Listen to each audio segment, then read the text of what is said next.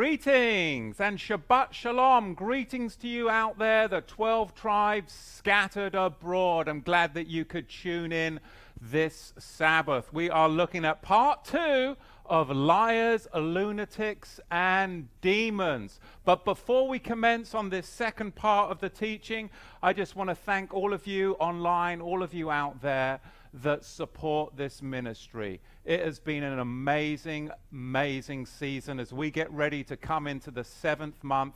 Your donations have kept us going, and I'm so thankful. Thank you again very much. Now, please, you have just 2 or 3 weeks left to register to the Feast of Tabernacles. And you can go to TorahToTheTribes.com and go to Connect, and you connect with us and register for the Feast of Tabernacles here in Southern Oregon coming up in a couple of weeks. So thank you very much, everybody that has got organized. We still have a few registration spots open. I believe all the RV sites have gone, but we may be able to put overflow in a local park right near the campsite. So get in touch with us, and we hope that you'll register.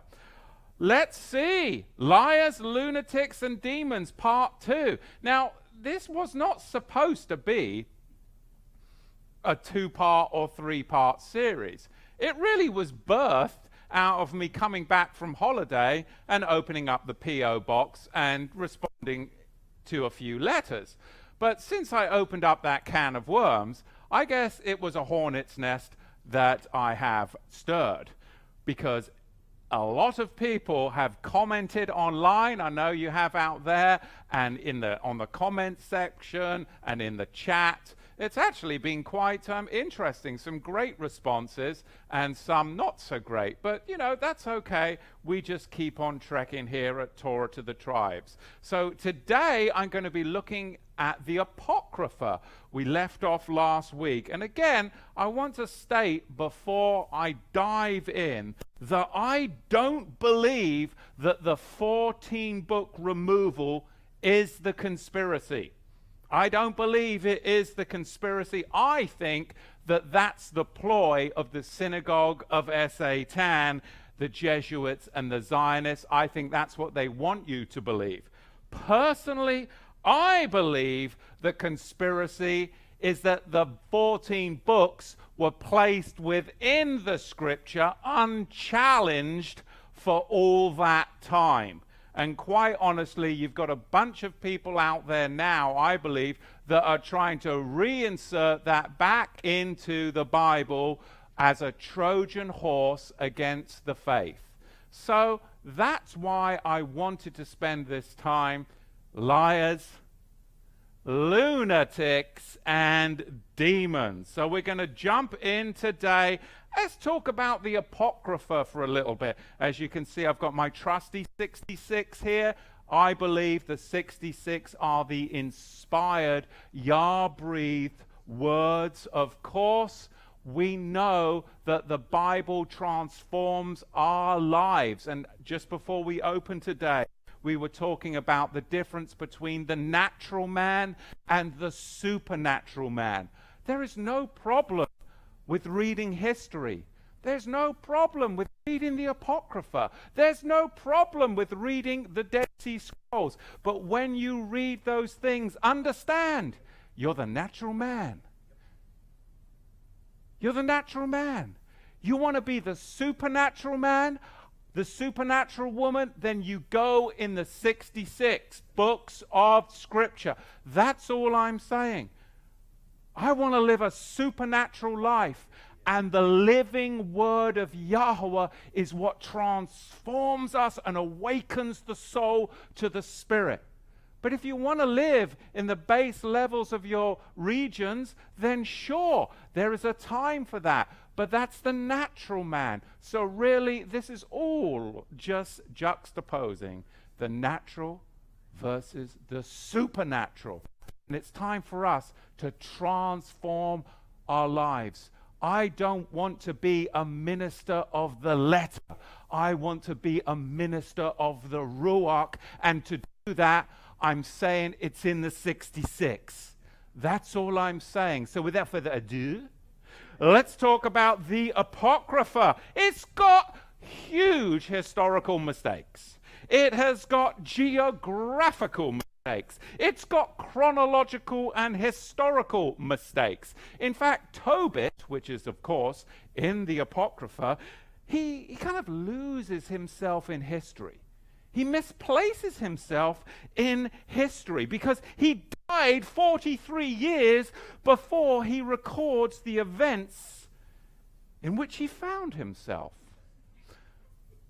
Tobit, what's going on with you? I've lost myself, misplaced myself within history because I died 43 years before I apparently recorded the what?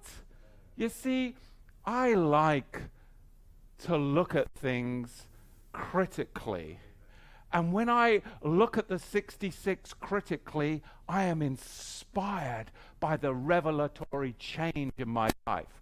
But when I look at history that is oftentimes manufactured, today especially so, and those texts that are not inspired, I find gaping holes.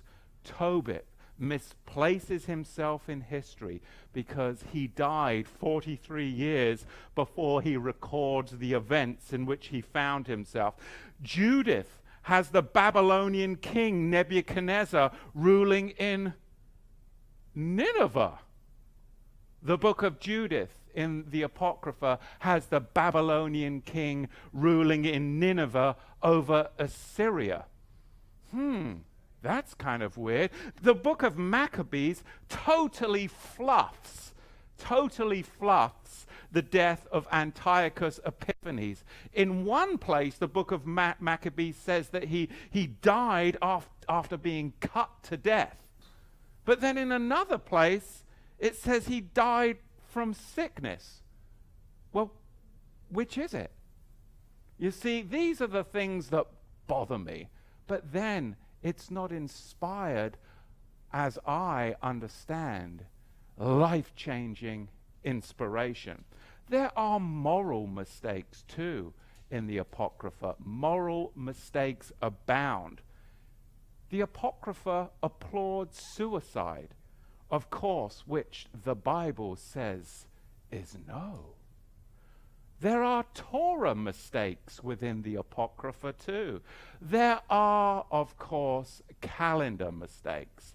And there's no better time for you online to go to TorahToTheTribes.com and go to the Connect page, because on Friday night we have the best calendar club where you can get together with people and learn about the biblical calendar based upon the scripture, the 66. In fact, it connects all the way back to the times of Moshe and the Melchizedek origination. So now time when people can really press in for truth and see the errors that often come over time, a Trojan horse that is brought into the faith. Magic.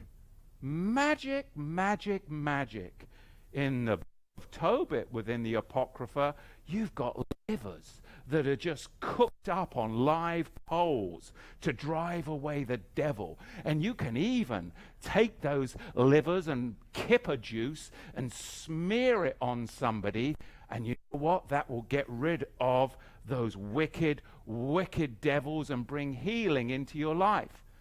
Magic, smearing kipper juice for healing. This is all in the Apocrypha, and I find that problematic and contradicts the 66. Murder, of course, is commended in Judith chapter 9 verse 2. Yet the Torah is very clear on what happens when you murder somebody.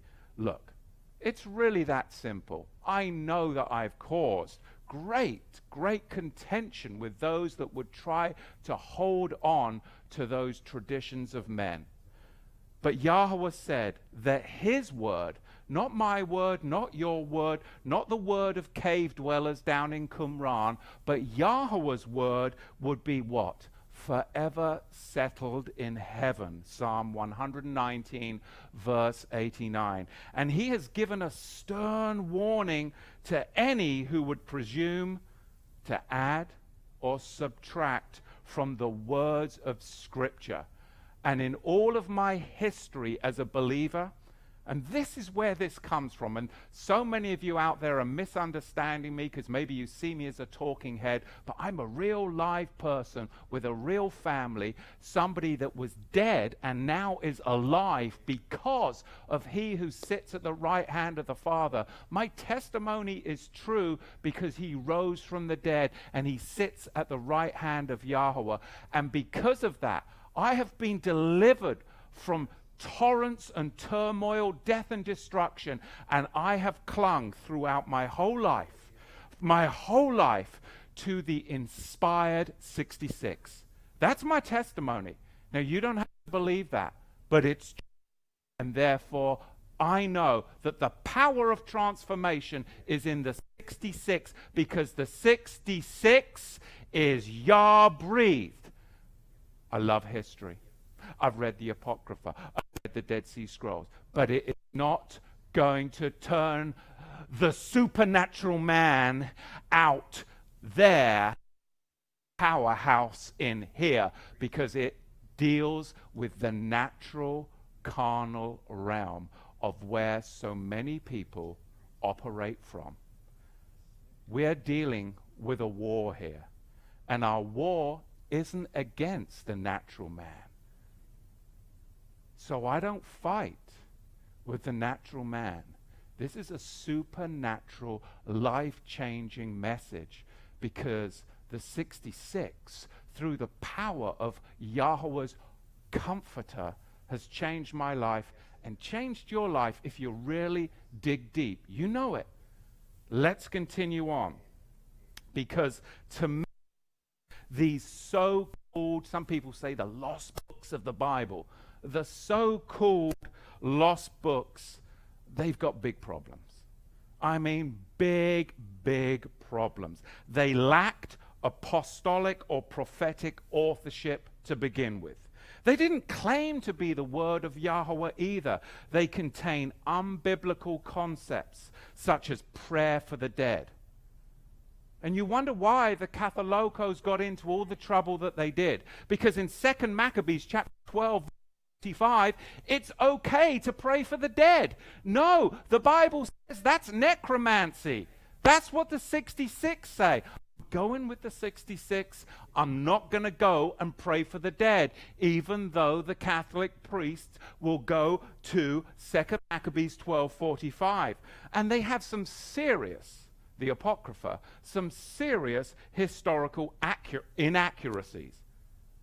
The inaccuracies abound in Enoch and Jubilees, which didn't even align with each other. They couldn't even agree with one another, let alone agree with the 66.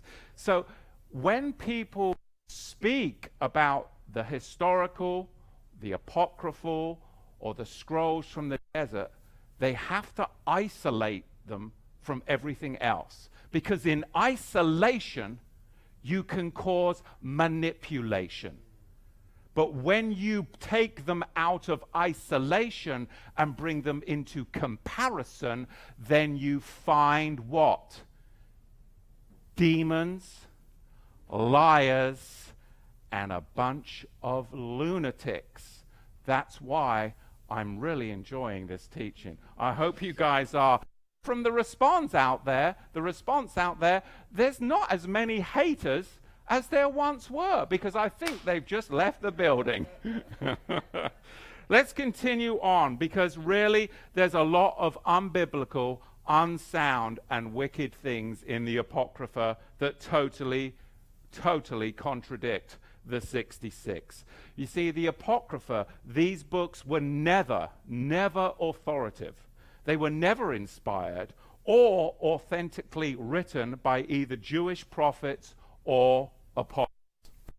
Now, I am very aware that the 1611 compilation of the Bible had 80 books in it. Now, the Ethiopian Orthodox Bible, 80 books weren't enough for them. They added one more. There were 81 books in the Ethiopian Orthodox Bible because their camels kicked up so much sand in their eyes that they ended up accepting the book of Enoch as canon. Well, that's what happens when you ride around in the desert on a bunch of camels for a long time. You get so much sand in your eyes, you'll accept anything as canon. So they accepted the book of Enoch. Major problem there. Now, you get into the other Orthodox Bibles, they have 74 books. The Catholic Bible, 73 books. The Protestant Bible, 66. Protesting against something. Yes, they didn't have the full revelation, but revelation is progressive. And a great thing happened when we pulled away from the Pope, the Jesuits, and the papal system. So the Protestant Bible has 66 books. The Jewish Bible in the time of Yahusha, we established last week, had 22 books that correlates to our 39 that we have today. I went through that counting and numbering system last week. So both Protestant and Catholic Bibles have the same number of books in the New Testament. That we can agree to, 27 in the New Testament, or better, the Brit Hadashah, meaning it's a new covenant, it's brand new, blood ratified, as the writer of the book of Hebrews says, by the work of Yahusha. And that's what I'm sticking with, because you know what? It's true, it's inspired, it is written. So it's a lot of fun digging into this stuff, but again, there's a lot of trouble that has come my way because I choose to do such things. But anyway, be that as it may, it's fun stuff to question and to look. So the Catholic Bible has 7 extra books in the Old Testament. And that is what, of course, has caused a little contention. Because around 2,200 years ago, the Hellenistic Jews, they put together the Hellenistic translation of the Tanakh. It was called what? The Septuagint. Now, I love the Greek translation of the Bible, the Septuagint, the LXX. I do. I think it's a lot better than the Masoretic text. But that's where the extra books were included. And this is where things started to go awry with the Catholics, because they took those extra books that were in the LXX and incorporated it into their Bible. Because in the Greek-speaking or the Hellenistic world, there were 46 books. The Septuagint that were generally accepted until about 100 of the Common Era. What happened in about 100 of the Common Era? They wanted to kick out all of the non-Hebrew writings.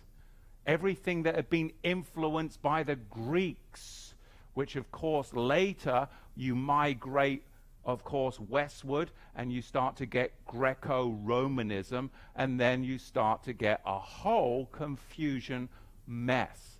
So we're so many thousands of years down the road, and you start to unpack this, a lot of people, sacred cows, are being picked apart, and it does cause a little contention, because people are coming from all different backgrounds. And I understand that. That's not the purpose of this teaching. The purpose of this teaching is for us to be what? The restored man, the one new man that is what? A powerhouse by the Spirit. By the Spirit. So, all that to say this. Our 39 count in the Old Testament that we have in the 66 equals the 22 count of the Jews in the time of Yahusha, which I spoke about in depth in part 1 of this teaching. So today, what we're seeing is a difference and discrepancy on what is canon and what is not. I'm going to talk about canon. But back to the Catholic book, you have 46 in the Old Testament, which is different, right? 7 more. And 27 in the New Testament, for a total of 73 verses, the good old 66. And that that's what is a confusion to some. And I want to help with that. So these 73 books were accepted as the Bible for well over 1,000 years. Well over 1,000 years by the Jesuit-controlled horde all across Europe. And then you have Martin Luther began to question the manuscripts, and you have the beginning of this protesting movement that could have gone all the way, but it didn't. But that doesn't mean that you discount Protestant, and what they were doing is they then began to question. Why were they questioning? Because some of the doctrines that were practiced were coming right out of the Apocrypha. Prayer for the dead, paying for alms so that the dead sinner could be moved from purgatory into heaven. All of this crazy stuff was apocryphal based. We'll look at a few of these things today, and those are the things that troubled me. So again, why were these books, the 73 that was in the Catholic canon, removed? Because they were not Hebrew manuscripts that were known at that time. Luther changed the Bible from 46 to 39 books. That's why there's 7 less books here today. But was that the conspiracy? I don't believe, like I said, that was the conspiracy. I believe the conspiracy is that the Jesuits and the papal hordes had had the 14 books in there unchallenged for all that time. All that time, and they're trying to do that Trojan horse infiltration again today, and some more books on top of the 14. So, the Council of Florence, 1442, definitively established the official list of 46 books of the Old Testament and the 27 of the New Testament, which of course became the Catholic canon. Now, the Apocrypha was part of the King James Version for 274 years. So you can go, oh yeah, the King Jimmy. Well, which King Jimmy? The original King Jimmy, you had the Apocrypha, it was part of it for 274 years until it was removed in, I think, in the 1880s, 1884, 85, something like that. But that's a long time. Now, like I said, again, keep going back to this. My daily carry is a 66. It's not a 24 booker, it's not an 80 booker, it's certainly not an 81 booker, it's not a 74 booker, it's not a 73 booker. My daily carry is a 66, and I believe that is inspired for good reason. You may agree, you may disagree, but just don't hate on me. And everybody online there, just, keep it cool. Give us some thumbs up right now and subscribe to the channel.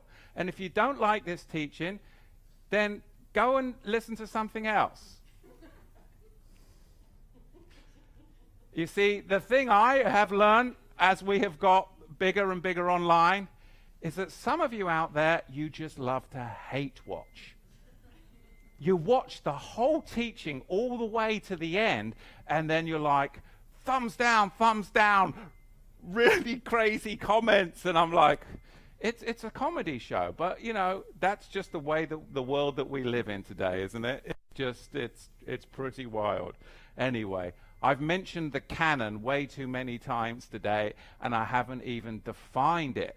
I wouldn't mind using a canon on some people, but the canon that I want to talk about, it actually is a Greek word. It comes from the Greek canon. Canon comes from the Greek canon. And guess what it means? A bazooka. No, it doesn't. It means a measuring device,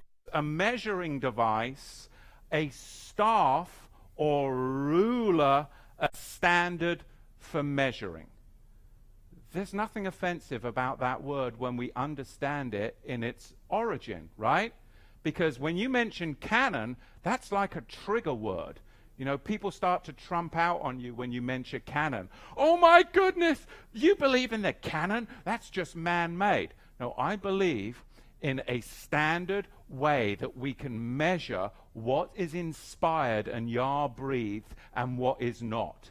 And I think that that is okay. Give us some thumbs up on that. Give me a break. Canon, a measuring device, a staff or ruler, a standard that is set for measuring. Today, canon means standard, and the standard is it's inspired by Yahweh. It's God-breathed. Canonical means it's inspired and belongs in the Bible. Non-canonical means it's uninspired, historical maybe, but it doesn't belong in the Bible.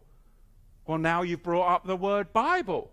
Well, what's the Bible? There's another trigger word. Well, let's go back and examine what the Bible is. Bible, it derives from the word biblos. Biblos. And it's actually the Greek name of a Phoenician city, Gebal. The Greeks called the city Byblos because of its importance. What did it do? Its importance because in the trade of byblos, which was the Egyptian papyrus. It was a port where all of the byblos, Egyptian papyrus, would come in. And therefore, that's what it means. Books were called Biblia by the Greeks. It's not like some bad word, because sometimes people get triggered by using the word Bible. Its origin is from this area, and Biblia, books were called, well, here's a Biblia, the books the Greeks would call. And from a first and second century point of view, as men were amassing a great collection of Greek writings, and you get all of these Greek writings and you put them together, you decide that they meet the standard of inspiration, and then you put them together, you have a what? A Bible. So its etymology is very true when you take it back to its historical. It's not some bad word, but here we are thousands of years later, and people get triggered by such things as 66 books in the Bible. So the Bible today means the authoritative, inspired collection of manuscripts that were collected together and measured according to a set standard. So I believe, like to beat a dead horse, it's limited to the 66. And you can hate me if you want, but I'm sticking to it. I believe it because I have experienced a transformative change in my life by the 66. And I've read the 81, plus the Desert Scrolls, with no transformative change. Yes, did it puff up my natural man? Did it puff up my intellect? Did it puff up my ego? Of course, it's the natural man. But it didn't change me supernaturally. The 66 does, because it's Yah-breathed.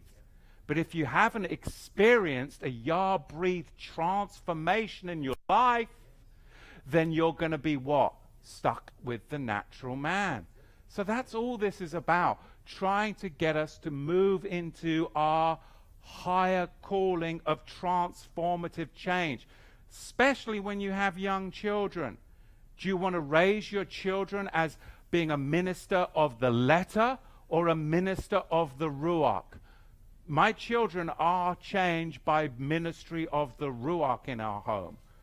So that's where the power's at. So I believe the canon is determined by Yahweh, not by man. And it's determined by Yahweh, Yahweh's canon or measuring device, staff or ruler. 2 Timothy 3:16 says this: every scripture inspired of Yahweh is also profitable for teaching, for reproof, for correction, for instruction, which is in righteousness. Aaron, can you go out there and talk to our local brewer that seems to be deciding that he's going to use the easy lift when I'm teaching. You see, that's what happens when somebody isn't in the inspired word. They're down the brewery, and he's named his brewery, just so if you want to look online and hammer him in the comment section. What's it called?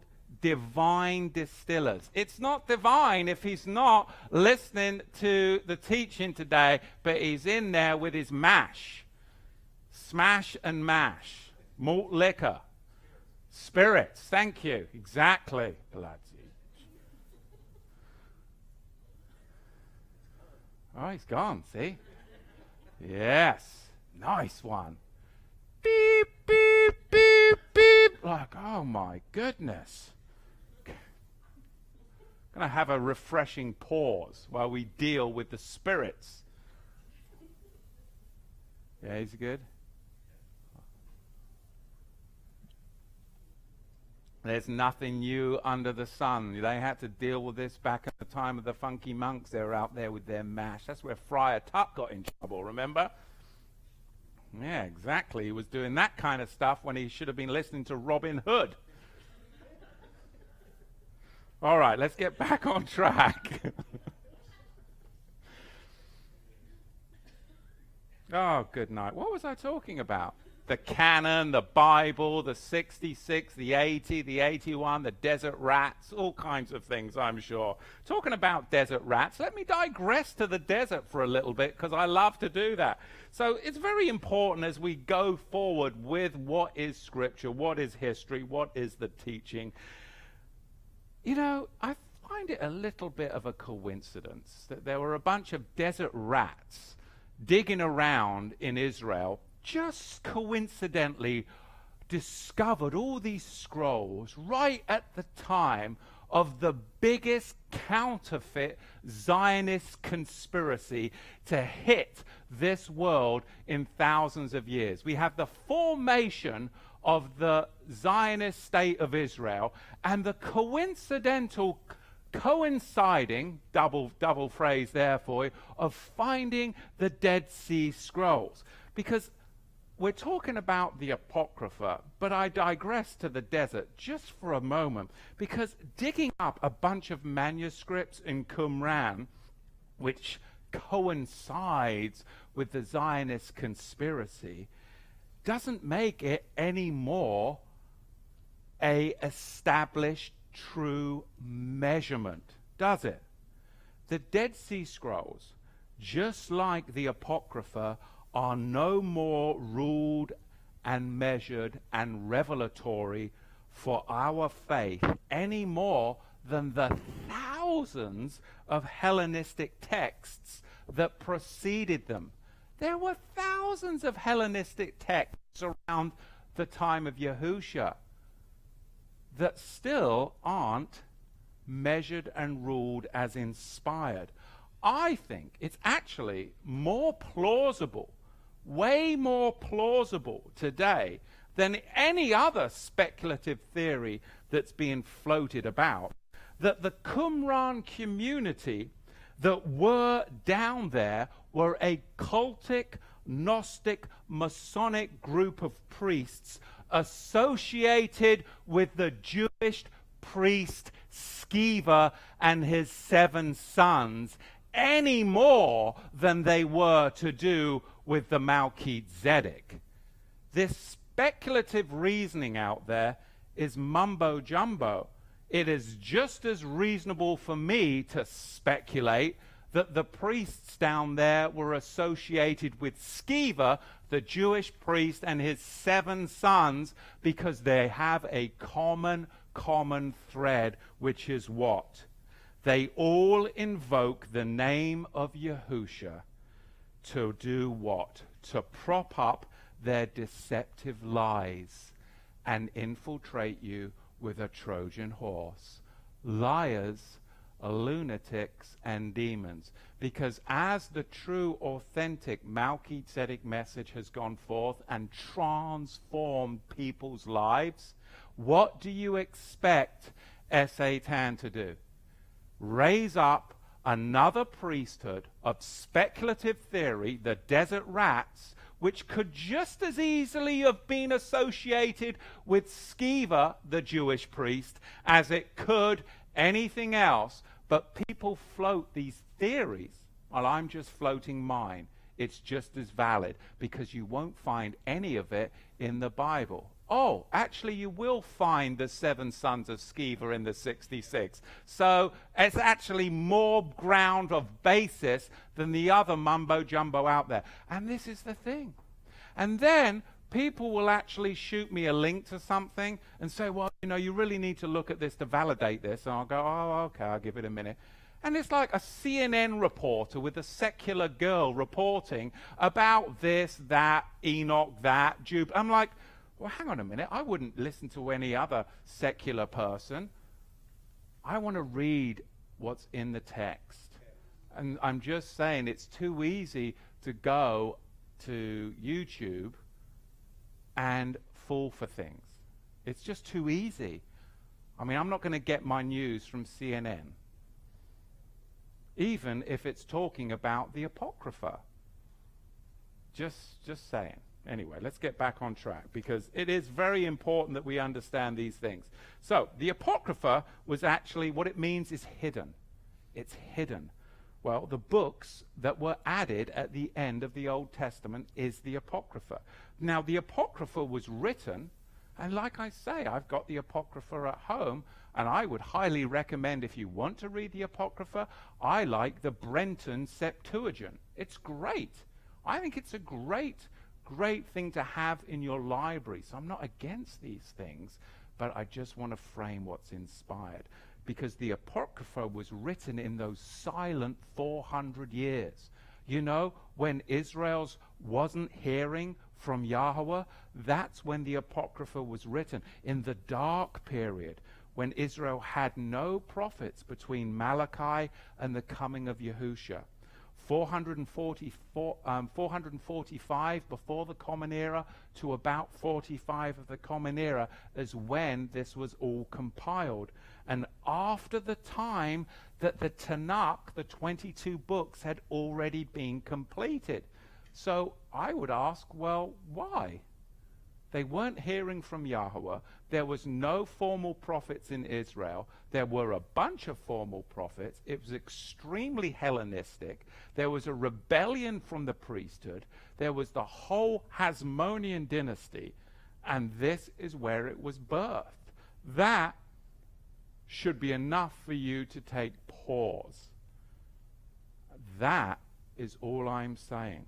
Realize the Apocrypha does support a lot of pagan practices that we're all trying to get rid of in our lives.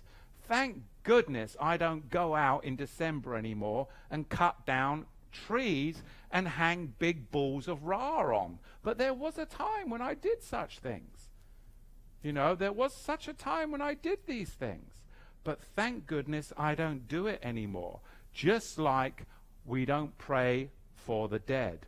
Just like we don't make sacrifices for the dead. But all of these things are affirmed in the Apocrypha. Prayers to be made, money to be paid, to move a dead person from suffering into a place of reward. All of this came in that 400 years, the dark period. Atoning for one's sins by the giving of alms. Paying money to have sins forgiven. This is not inspired, Yah-breathed, even if you love the Brenton Septuagint, which I happen to do. I still make a clear distinction of where the revelation is. This, of course, is in strict contradiction to the Bible, the 66, these things that appear in the Apocrypha. Hebrews 9:27. And inasmuch as it is appointed unto men once to die, and after this cometh the judgment.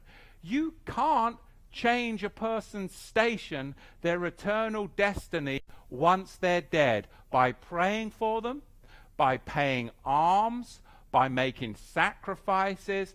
There is no post-mortem resurrection for the wicked into glory. You just can't move them. It's not going to happen. But there are many that believe in such a thing. Where did the Catholics get such crazy ideas to pray for the dead? Because they didn't just pull it out of a hat, they pulled it out of the Apocrypha. 2 Maccabees 12:45. Wherefore he made the propitiation for them that had died, that they might be released from their sin. If that doesn't call into question the Apocrypha, I don't know. That is in strict contradiction to the words of Yahushua. This is actually a blasphemous statement if you are a believer in the sin sacrifice of Yahushua. I'm sorry. There is no way that you can change your eternal destiny except through the blood of Yahushua. Wherefore he made the propitiation for them that had died, that they might be released from their sin. This, of course, is 2 Maccabees 12:45, and there you have it. You've got now a whole Catholic canon that is based upon that scripture, and there's many more to support such crazy ideas. The Catholic doctrine, for instance, of so much pray for so much pay, paying money to have sins forgiven, comes from Tobit, chapter 12, verse 9. Alms doth deliver from death, and it shall purge always all sin. Pay to pray. The 66 contradicts such things. Luther came to that understanding. He didn't have full revelation, but he realized that the conspiracy was that the 14 had been stuck in amongst the 66, that the additional Catholic additions of the Apocrypha needed to be removed because this was where they were getting their doctrines. Full revelation, no, but we move with progressive revelation. And now, in these days, when Yahweh is doing amazing things through his ministry of reconciliation and the Melchizedek priesthood, you're getting the dark Trojan horse to try and slip back in, and people reading all kinds of stuff and thinking, oh, okay, I'm going to get my doctrines from this. Okay, you know, the 7 feasts of Yahweh aren't enough for me. Let's go and do some apocryphal things as well. Let's go and follow the desert rats and add things. Let's just stick with the 7. The 7th day Shabbat, the 7 feasts of Yahweh, and this is good. This is inspired. So, do I have a bias? Of course I have a bias. I'm English. I'm English. I totally have a bias. It is, of course, the Westminster Confession. Now, I'm not a fan of all things that live in Westminster, because my sister lives in Westminster, and I am not her biggest fan, and she certainly is not my biggest fan. But we won't go down that road, Brexit and all that. Anyway, yes, I do have a slight bias. The 39 Articles of Religion, 1563, and of course the Westminster Confession of 1647 is my bias. Don't look spooked, because I think it's a very sensible bias, and I'll read it to you.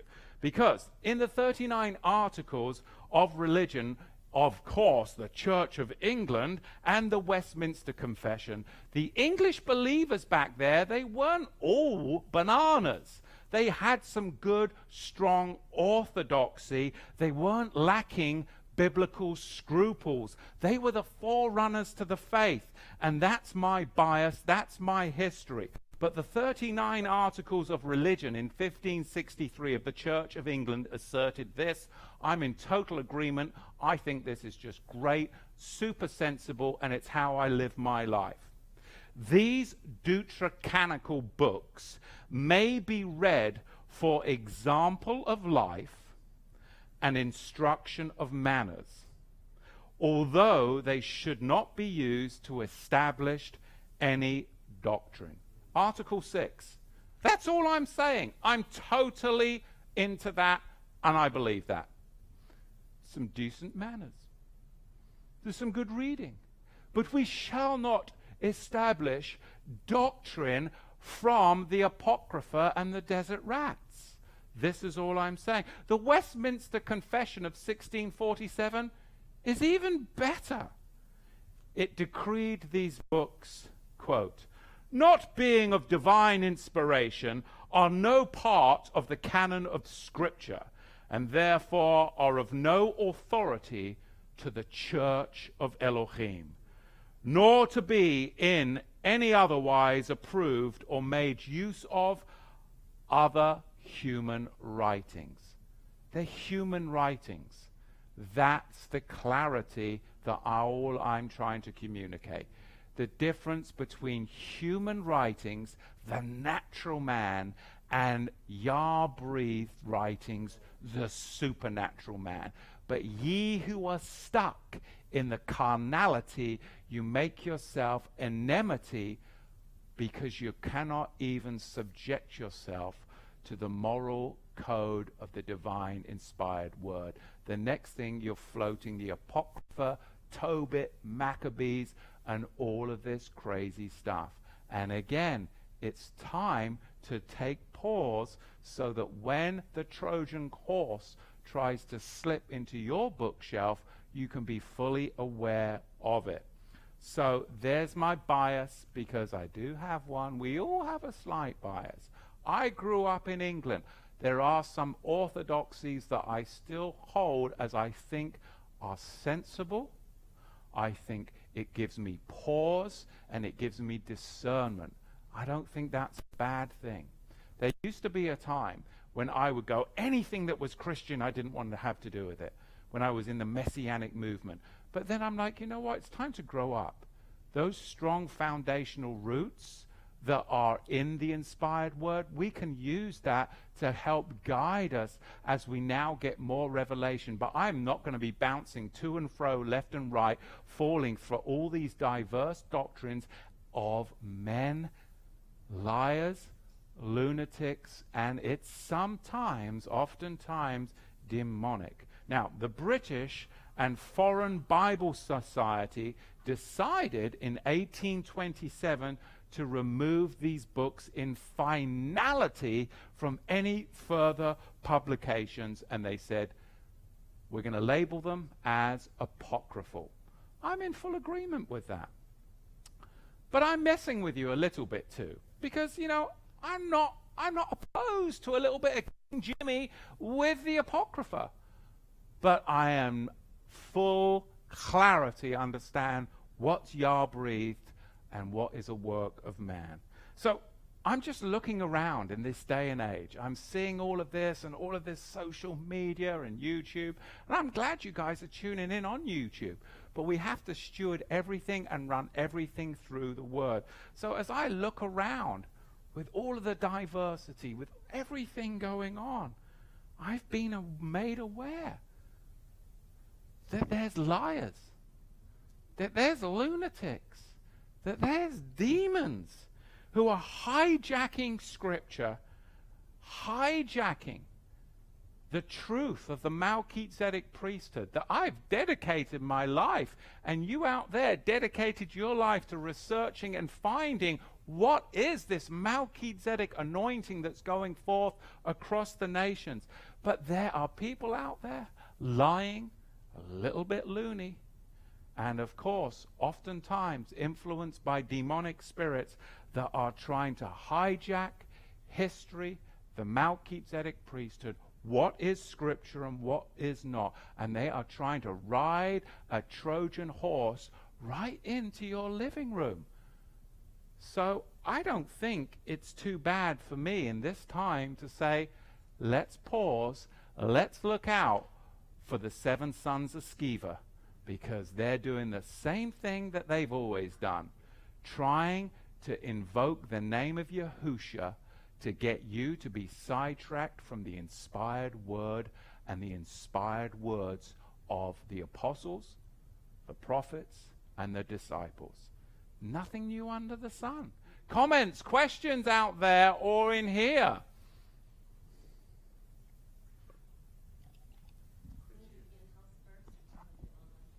Whatever you want.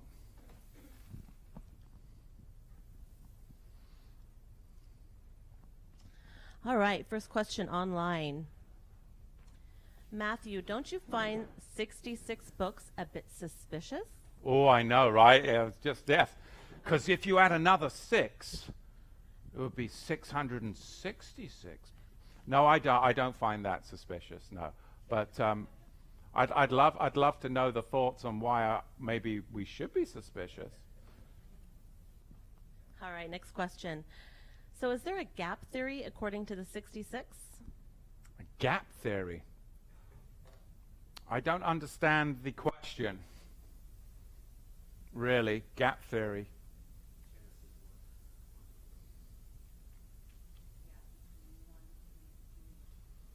Pass the microphone in-house here. We may have an answer to that. Well, if it is what I'm thinking it is, there's a gap between Genesis 1:1 and Genesis 1:3. In the beginning, Yah created the heaven and the earth, in some people's minds, became formless and void, and darkness covered the face of the deep, and the Spirit of Yah moved upon the face of the waters. And he said, "Let there be light." And so many people think that there is a time between when he made everything good, when things went bad, and then he started recreating. I think that's the gap I'm aware theory. of that, but that would be, whether that's it, that would be in the 66, the 74, the 75, the 73, the 80, or the 81. Right. So it would even be down there in Qumran too, because they've got some books from, Right. So that's back my in the time. understanding of the gap theory. Okay, yeah. That would be a whole new teaching, right? Different teaching on gap theory. Okay, I was wondering, is there a gap?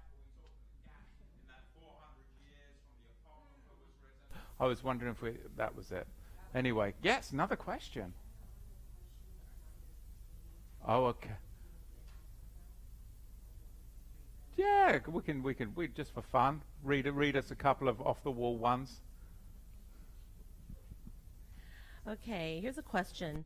Is there an updated recommended book list available from Torah to the Tribes? I think I'm going to close, going to do part 3 of Liars, Lunatics, and Demons. I was going to do it today. I've got a big shopping bag I was going to bring in of my recommended reading as far as Bible translation, and then I was also going to bring out some duds as well. Of course, I'll get a lot of haters on the duds, but yeah, I was going to bring out some duds and some good recommended translations, but I think I'll do that next week. Anything else? Here's another question. Which part of Esther is inspired? Oh, yes. Which part of Esther? Loaded question. I would recommend going to our YouTube channel, of course, and I come up behind the podium with like a jester's hat on, I believe, in that one, and it's exposing Purim. Exposing Purim. In that teaching, I go thoroughly into the book of Esther. That I think would be the best way to unpack that. Yes. Okay, here's another question. Would you ask Matthew to comment on Daniel's advice to Nebuchadnezzar when the dream that foretold of him being driven from men until he recognized Yahweh's sovereignty? When he was driven out into the wilderness for 7 years, correct? And he was to eat of the earth like cow and the wild beasts. That, yes. Ooh, really? She's saying that they can't hear, but it's on, right? She's saying the Okay, so yes, I like that. It's a great one. Repeat it just so I can get full clarity of the question before I go off half cocked. Would you ask Matthew to comment on Daniel's advice to Nebuchadnezzar when the dream that foretold of him being driven from men until he recognized Yahweh's sovereignty? So, again, I have to be so careful because if I go off half-cocked without making a clear distinction, people will be like, oh, Matthew. I believe that the Bible is literal. But I also understand in the Hebrew understanding of things you have pardes, which means an orchard. We're to eat of Yahweh's orchard. Pardes, pashat, there's the plain literal sense of the text. There's the remez, the hint, the drash, and the allegory. Let's look at what this person online posed, the question, not in the literal, you can read it for yourself, but allegorically, it's actually quite interesting. I believe 7, when we look at the Bible, is perfection and completeness. How many times do we see 7 and 7 and 7? 7 is when there is the full connection with Yahweh, full spiritual awakening. But the base man at our earthly carnal nature, when we are, Romans tells us, when we are at enmity with Yahweh, it's because we're in our base carnal nature. And I think I may make this into a teaching. This could be good. But when Jacob, of course, the ladder that Jacob saw in his vision, and the angels are ascending and descending, it's between the ladder was touching the earth, and then the upper ladder was touching the heavens. The base one level, then you have your 7 rungs to full experience of the heavenlies. So what you have in this particular allegory, I believe, is overcoming your beast, carnal, natural man. And for him to do that, he had to be cast out, and he had to ascend until he could recognize Yahweh, which of course is the 7, full completeness. And once he reached 7, he proceeded from the natural man all the way through the rungs or the ladder, and was able to connect and repent and recognize Yahweh as creator, as sovereign. And then he was brought back into the house, which is my life, which is your life. I was a base natural man, and then I connected with Yahweh. I went through all of my natural man, and I have to overcome. If I'm a base natural man, I've got to overcome. I've got to climb through the rungs. 1, 2, 3, 4, 5. I have got to overcome my 5 natural senses, and then I connect with Yahweh. So I'm a base man, overcome my 5 natural senses, and then I ascend and I hit and connect with Yahweh. I think allegorically you see that all throughout the Bible. That was a bit loaded and a bit off the wall, but anyway. Do we have any other questions in-house? Anybody? Oh yes, give microphone. Yep, super duper. What was the 6th step? You said the 5 senses, and then heavens. Isn't there a 6th? Well, we're in the base man, the natural man. How we're born. We're born earth element man, number 1, and then we ascend. So we've got to go through overcoming the 5. So you have the 5, 1, 7, right? 5 in the midst, the 5 rungs or the 5 natural senses. But then my math has always been appalling, so. Could you relate where they get this praying for the dead? There's a verse in the New Testament. In Peter. Could you explain that? Give me the verse. Read it. What is it?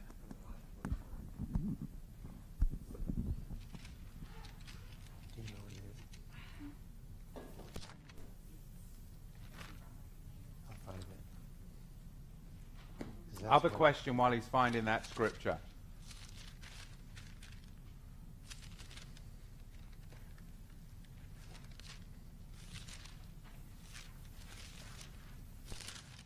Any other questions? Nothing.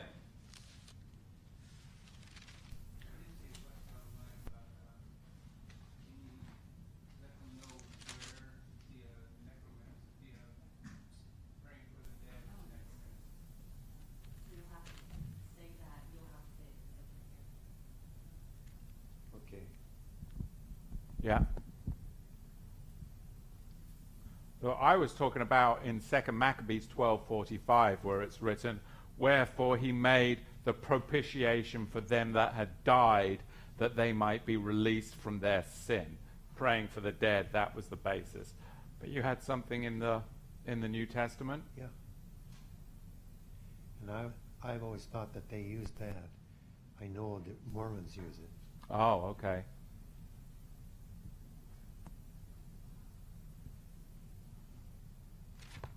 Can't find it. Can't find it. All right. We'll maybe put that up on the comment section, add a comment, or put it up on Facebook so we can get an answer to that if we can find it, which I'm sure we can. But anyway, what a blessing. So, again, make sure you tune in next week for part 3 of Liars, Lunatics, and Demons. And remember, subscribe to the channel, give us some thumbs up, and I'm counting on the 6 of you to give us some thumbs down out there. Thank you very much for hate watching. I mean, you must be enthralled because you're still here. Shalom. Catch you next week.